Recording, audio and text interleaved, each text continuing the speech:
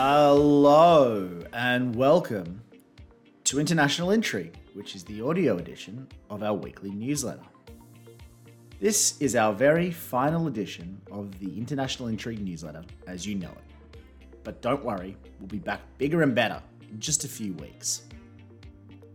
If you'd like more information on the changes that are happening here at Intrigue Media, look out for a newsletter that we sent last week, although we didn't record an audio version of that, so you'll have to go to the website.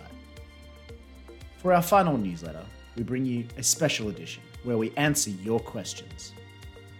We got an overwhelming amount of questions through our Twitter and email, so we selected 10 of the best to answer.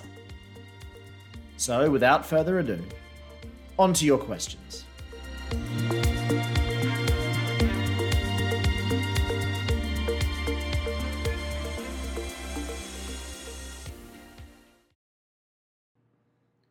Question. The internet was supposed to make information free and easy and democratize the world, but now it looks like we'll end up with lots of national internets. What went wrong? I love this question because I ask it myself all the time. Problem is, I don't know the answer. But as luck would have it, one of my favorite analysts, Ben Thompson, wrote about it last week. And apologies to Aditi who asked the question if this is what prompted your question and I'm telling you things that you already know. Thompson quoted President Bill Clinton speaking in the year 2000, and I have resisted the urge to try and do an impression. We know how much the internet has changed America, and we are already an open society. Imagine how much it could change China. Now there's no question that China has been trying to crack down on the internet. Good luck! That's sort of like trying to nail Jell-O to the wall.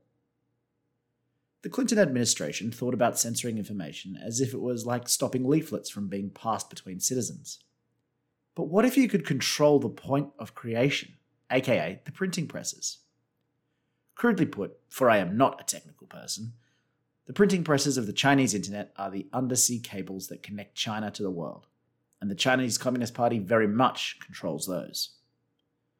China's success in regulating the internet has shown the rest of the world how to do it, and countries like Russia and Turkey are copying them, leading to walled-off national internets. So it isn't so much a question of what went wrong as why did we ignore thousands of years of new technologies being co-opted by powerful institutions for their own purposes? Or, to put it more concisely, why did we think that this time was different? If you look closely, you can see this mistake being made again, right now, with crypto technology. Evangelists predict that crypto will bring down governments, put central banks out of business, and democratize, insert the latest fad. There's no doubt that crypto has the potential to do those things, just as the internet had the potential to make information free and open. But sadly, my bet will always be on powerful people figuring out clever ways to make new technology work in their interests. Question. Hello. Could you explain the significance of a country withdrawing its diplomats or expelling another country's diplomats from its own territory? I've never really understood the impact of this step in foreign relations beyond symbolism. Okay, great question. But let's start by separating the two examples above because they're different in important ways. Number one, a sending state withdrawing its ambassador. Now, you'll usually see this announced as, "We are recalling our ambassador for consultations." And that's precisely what the French did 2 weeks ago to signal their intense displeasure at the announcement of the AUKUS defence partnership. Now, in these situations, the ambassador makes a big show of leaving and tries to manufacture a local media event to draw attention to the aggravating issue. But is it just symbolism? Well, these days the answer is probably yes, particularly if the two countries involved are usually friends. But many of the now seemingly absurd diplomatic practices actually emerged from a once genuine need. For example, presenting diplomatic credentials began in the 1300s in northern Italy as a way to prove that a new ambassador actually had the right to represent his or her country. And it's still an important custom today, despite being practically redundant. Similarly, in the days where communication between embassy and capital took weeks or even months, and travel between them took even longer, recalling an ambassador had practical as well as symbolic purposes. Recalling an ambassador for consultations was exactly that, complex discussions about an urgent situation that needed the ambassador to be done in person. And due to the cost and time of recalling an ambassador, this was only done in the gravest of situations, so it also served as a symbolic representation of diplomatic displeasure. Now, in the age of internet encryption and plane travel, the practical benefit of recalling an ambassador is negligible, but the political, symbolic message remains. And it happens all the time. If you Google recalls ambassador, you'll see just about every country has recalled an ambassador from somewhere in the relatively recent past. That's as good a clue as any that the practice these days is all bark and no bite. 2. The receiving state declaring a diplomat persona non grata. Persona non grata, or person not welcome, is how the receiving state revokes a diplomat's diplomatic immunity. While recalling an ambassador will always attract the media like bugs to a light, declaring a diplomat persona non grata is far more serious in terms of actual practicalities. Now, you've probably seen this play out in spy films. A spy posing as a diplomat gets caught doing something nefarious, but all the host country can do is give the spy 24 hours to leave the country. Seems like pretty weak sauce for being caught spying. But diplomatic immunity under the Vienna Conventions means that the diplomat or spy cannot be arrested. And yeah, this stuff really does happen, and increasingly frequently too. In 2017, Russia and the US went tit for tat, declaring 60 diplomats and suspected spies persona non grata, giving them 48 hours to leave. The practical effect of declaring diplomats persona non grata can be far more serious than recalling an ambassador, because unlike the recalled ambassador, the expelled diplomat must leave immediately and never return. This means that all the work of the expelled diplomat is left unfinished. In the case of the expelled spy, their assets are often unaware of what has happened, leaving the asset in grave danger, being discovered themselves. And in this sense, I'm using the word asset to mean contact in government that the spy normally runs. With all that said, you'll only hear about a diplomat being declared persona non grata when one of the governments involved wants the public to know. If a country has caught a spy, it's far more likely that the whole thing will be kept very quiet. After all, almost every nation has spies, and if I catch your spy today, you'll probably catch mine tomorrow. So let's just act like the whole thing never happened. Question. You guys don't write all that much about climate change. Why? The geopolitics of climate change might be the most important issue we face today. Let me just pause here because we're thrilled to introduce Intrigue Media's first full-time employee, Valentina. She hails from Milan, one of the world's great cities, so she'll naturally bring some class and culture to this whole endeavour. Valentina will be writing our new daily newsletter, and she answered Stephen's question. Because we've got climate anxiety, Stephen, that's why. In all seriousness, we have written a little bit about climate politics, including this explainer on COP26, the UN's climate change conference. COP26 kicks off next month, and there are plenty of climate-related stories we're keeping our eye on. For example, the real-life Atlantis. Sea levels are rising in the Pacific Ocean and are threatening to submerge whole islands. Some have asked the Australian government to create a new visa category for climate refugees. Bumpy energy transition. While the world has a long way to go before weaning itself off fossil fuels entirely, the demand for fossil fuels is expected to shrink. So what will happen to economies such as Venezuela, the UAE, or Russia, who rely heavily on fossil fuels? When life gives you ice, well, the ice caps are melting, which is bad. For everybody apart from shipping companies. Thinning sea ice means the northern sea route might become a major trade route between the Atlantic and the Pacific, which conveniently travels through international waters. And did you know that being in international waters doesn't actually give you a free pass to commit crimes? As the climate crisis increasingly dominates the international agenda, we should expect international interests and climate change goals to converge. A failure by US leaders to tackle climate change will have geopolitical consequences, not only because of its effect on the environment, but also because it undermines America's global leadership. Europe's Green Revolution will help to reduce carbon emissions and at the same time reduce its reliance on Russian gas. So, we agree, the geopolitics of climate change are increasingly important, but primarily because they're aligning with national interests. Repeat after me. The national interests, Chico, they never lie. Who knew Scarface was a geopolitics expert? Question. What's the most embarrassing moment you've experienced as a diplomat? Speaking for myself, I've actually elaborated on this one in a Twitter thread earlier this year. Basically, it involves me somewhere in the interior of China, giving remarks in Mandarin, misunderstanding a question from a local official, and making a right tit of myself by mistranslating that he wanted me to give him cigarettes and booze. And I will read Helen's answer to this question. I had been invited to meet the Israeli President Reuven Rivlin at a formal ceremony to welcome our new ambassador. Each person was required to walk up and shake the president's hand, then walk away. Easy, right? And yet somehow, as I got up to the front, I decided that in addition to shaking his hand, I would do a full-on near 90 degrees bow, to which he responded in kind. It was an awkward moment for us both. His aides later asked me whether it was part of protocol. It was not. And we've got a great photo of Helen meeting the Israeli president, bowing as she does so in a red power suit. It's well worth taking a look at.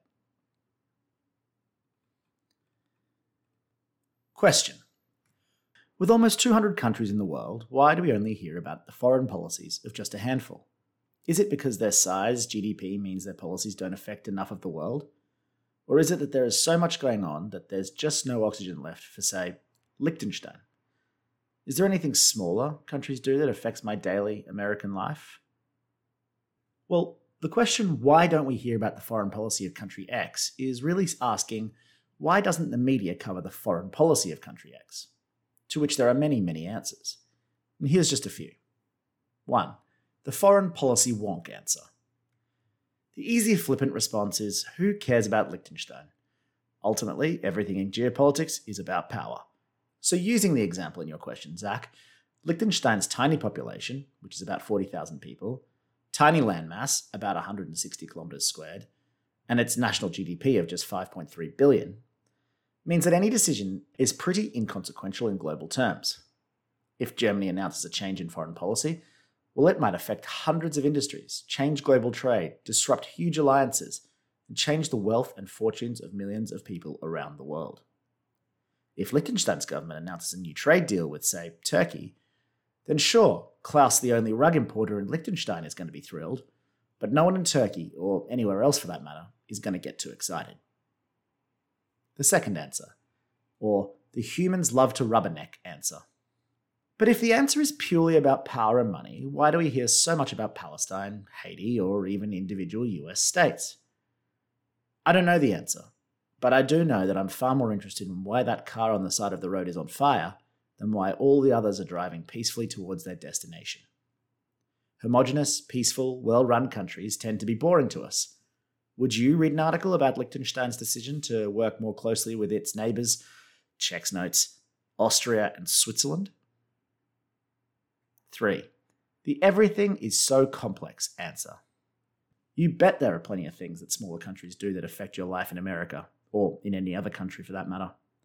For example, a new tax law in the Philippines might affect your retirement savings, or flooding in a Siberian palladium mine like happened last year could mean your new Tesla is 18 months delayed and 50% more expensive. In a globalized world, pretty much every national event has the potential to affect every other country. Perhaps we don't hear more about these little events because there are just so many of them, every day, and their impact on our lives is so unpredictable. After all, small, complex, obscure thing happens in country you need to Google hundreds of consequences are possible but only time will tell isn't a headline that will get you clicking. But Biden refers to that Australian PM as that fella down under giving clear proof he's senile and that Australia is a joke. Just well might.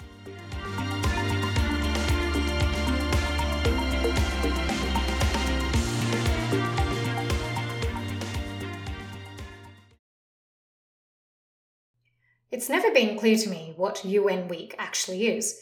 Does it achieve anything? In case you missed it, the 76th session of the United Nations General Assembly, or UNGA, took place in New York City last week. But does UNGA still matter in a world where multilateralism is becoming as uncool as a millennial with a side part? Yeah, that's me. UNGA, aka the Annual Pilgrimage of International Heads of States, is a fixed week in the calendar ensuring world leaders can all get together in the same place to discuss important matters of global governance. That means that everybody and their dog wants an invite, unless, of course, you start coordinating the visits of these said head of states. Does it matter? Well, if you think the UN still matters, then UNGA still matters. UNGA is the main deliberative, policy-making and representative body of the UN, or, in real language, a series of meetings in which all countries can present and then vote on ideas for how to govern the globe. Sounds pretty neat, right? The only catch is that, unlike the UN Security Council's resolutions, which require a whole separate explainer, UNGA's resolutions are not really enforceable. This means there's no way to ensure countries abide by the agreements. Think of them as strong suggestions rather than do this or else. Nonetheless, UNGA is important as it gives the rest of us a chance to hear what's on the minds of world leaders, even if it's pie-in-the-sky sort of stuff. This year's highlights included climate change, which was predictably a key focus. China made a promise to end investments in coal-powered plants outside of China. And ramping up vaccine production and ensuring its equal distribution also got a lot of airtime this year. If only so UNGA can be accompanied by non-virtual wining and dining next year.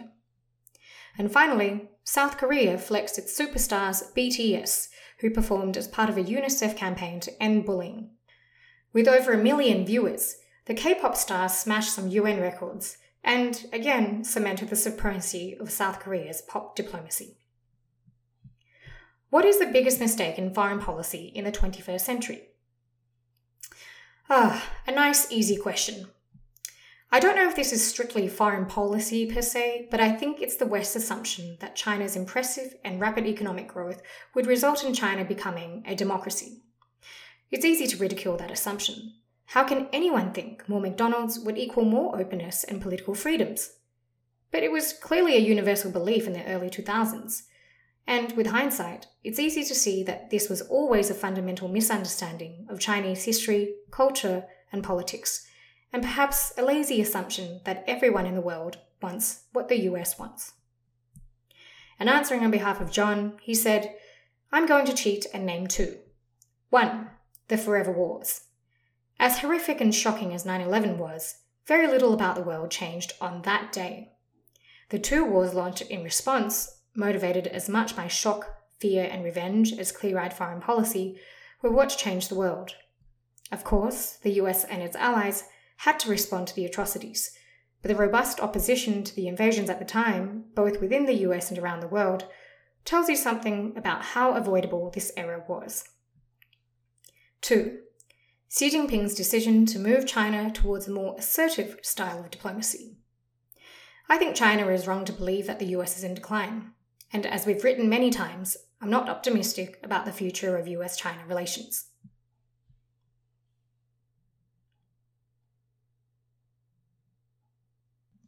Can you do an explainer on Lebanon, please? Especially how it's affected by Syria, Iran, and Israel? Lebanon today. 1 year on from the blast that shook Beirut in August 2020, truly an annus horribilis, Lebanon is still in a downward political and economic spiral. The committee investigating the blast still has no conclusions.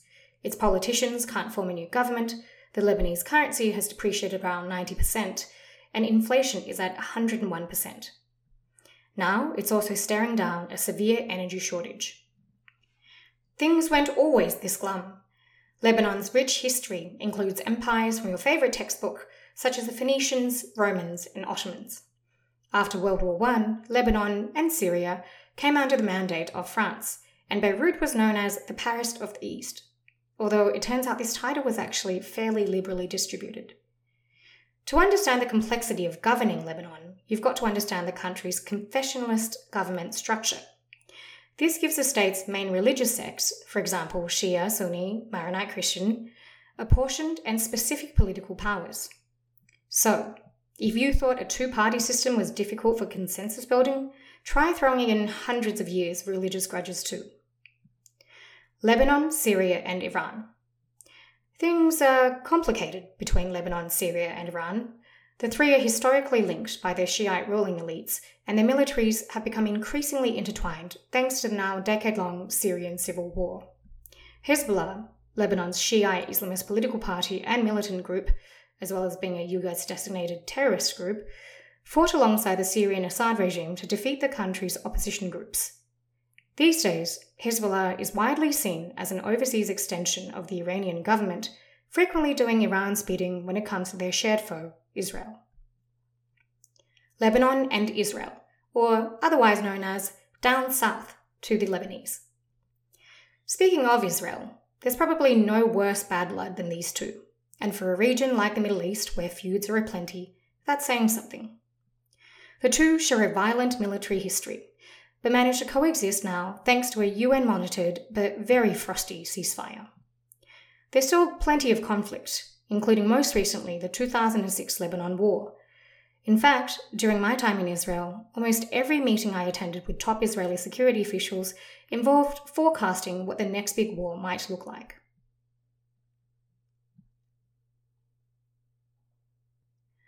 What do diplomats talk about at after-work drinks on a Friday?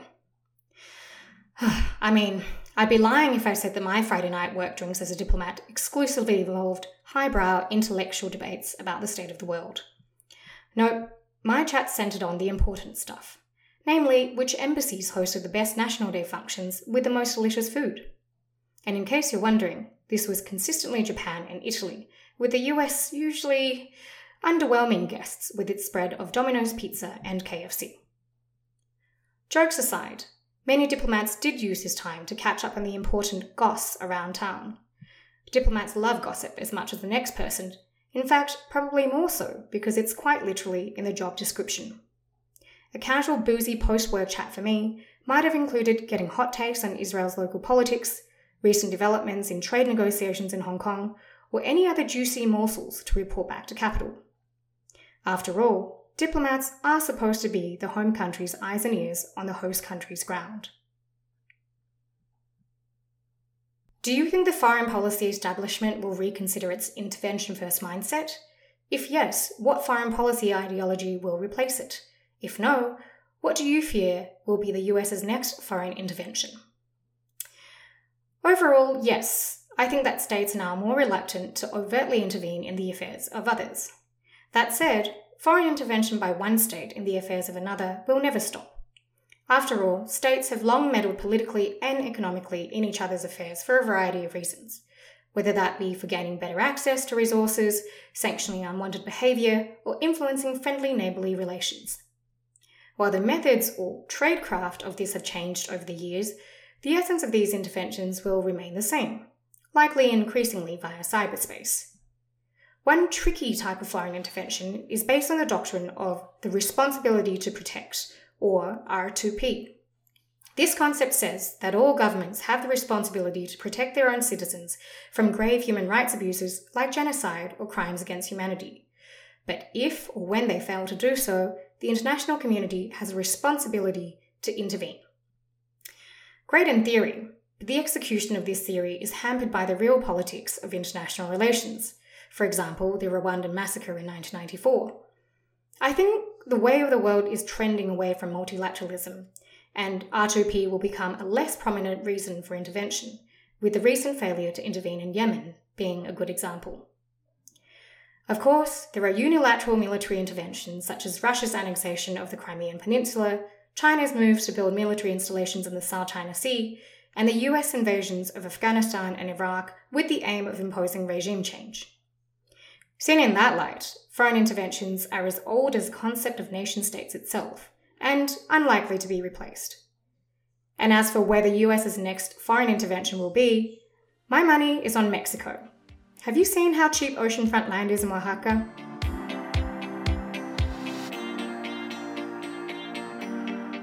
And there you have it.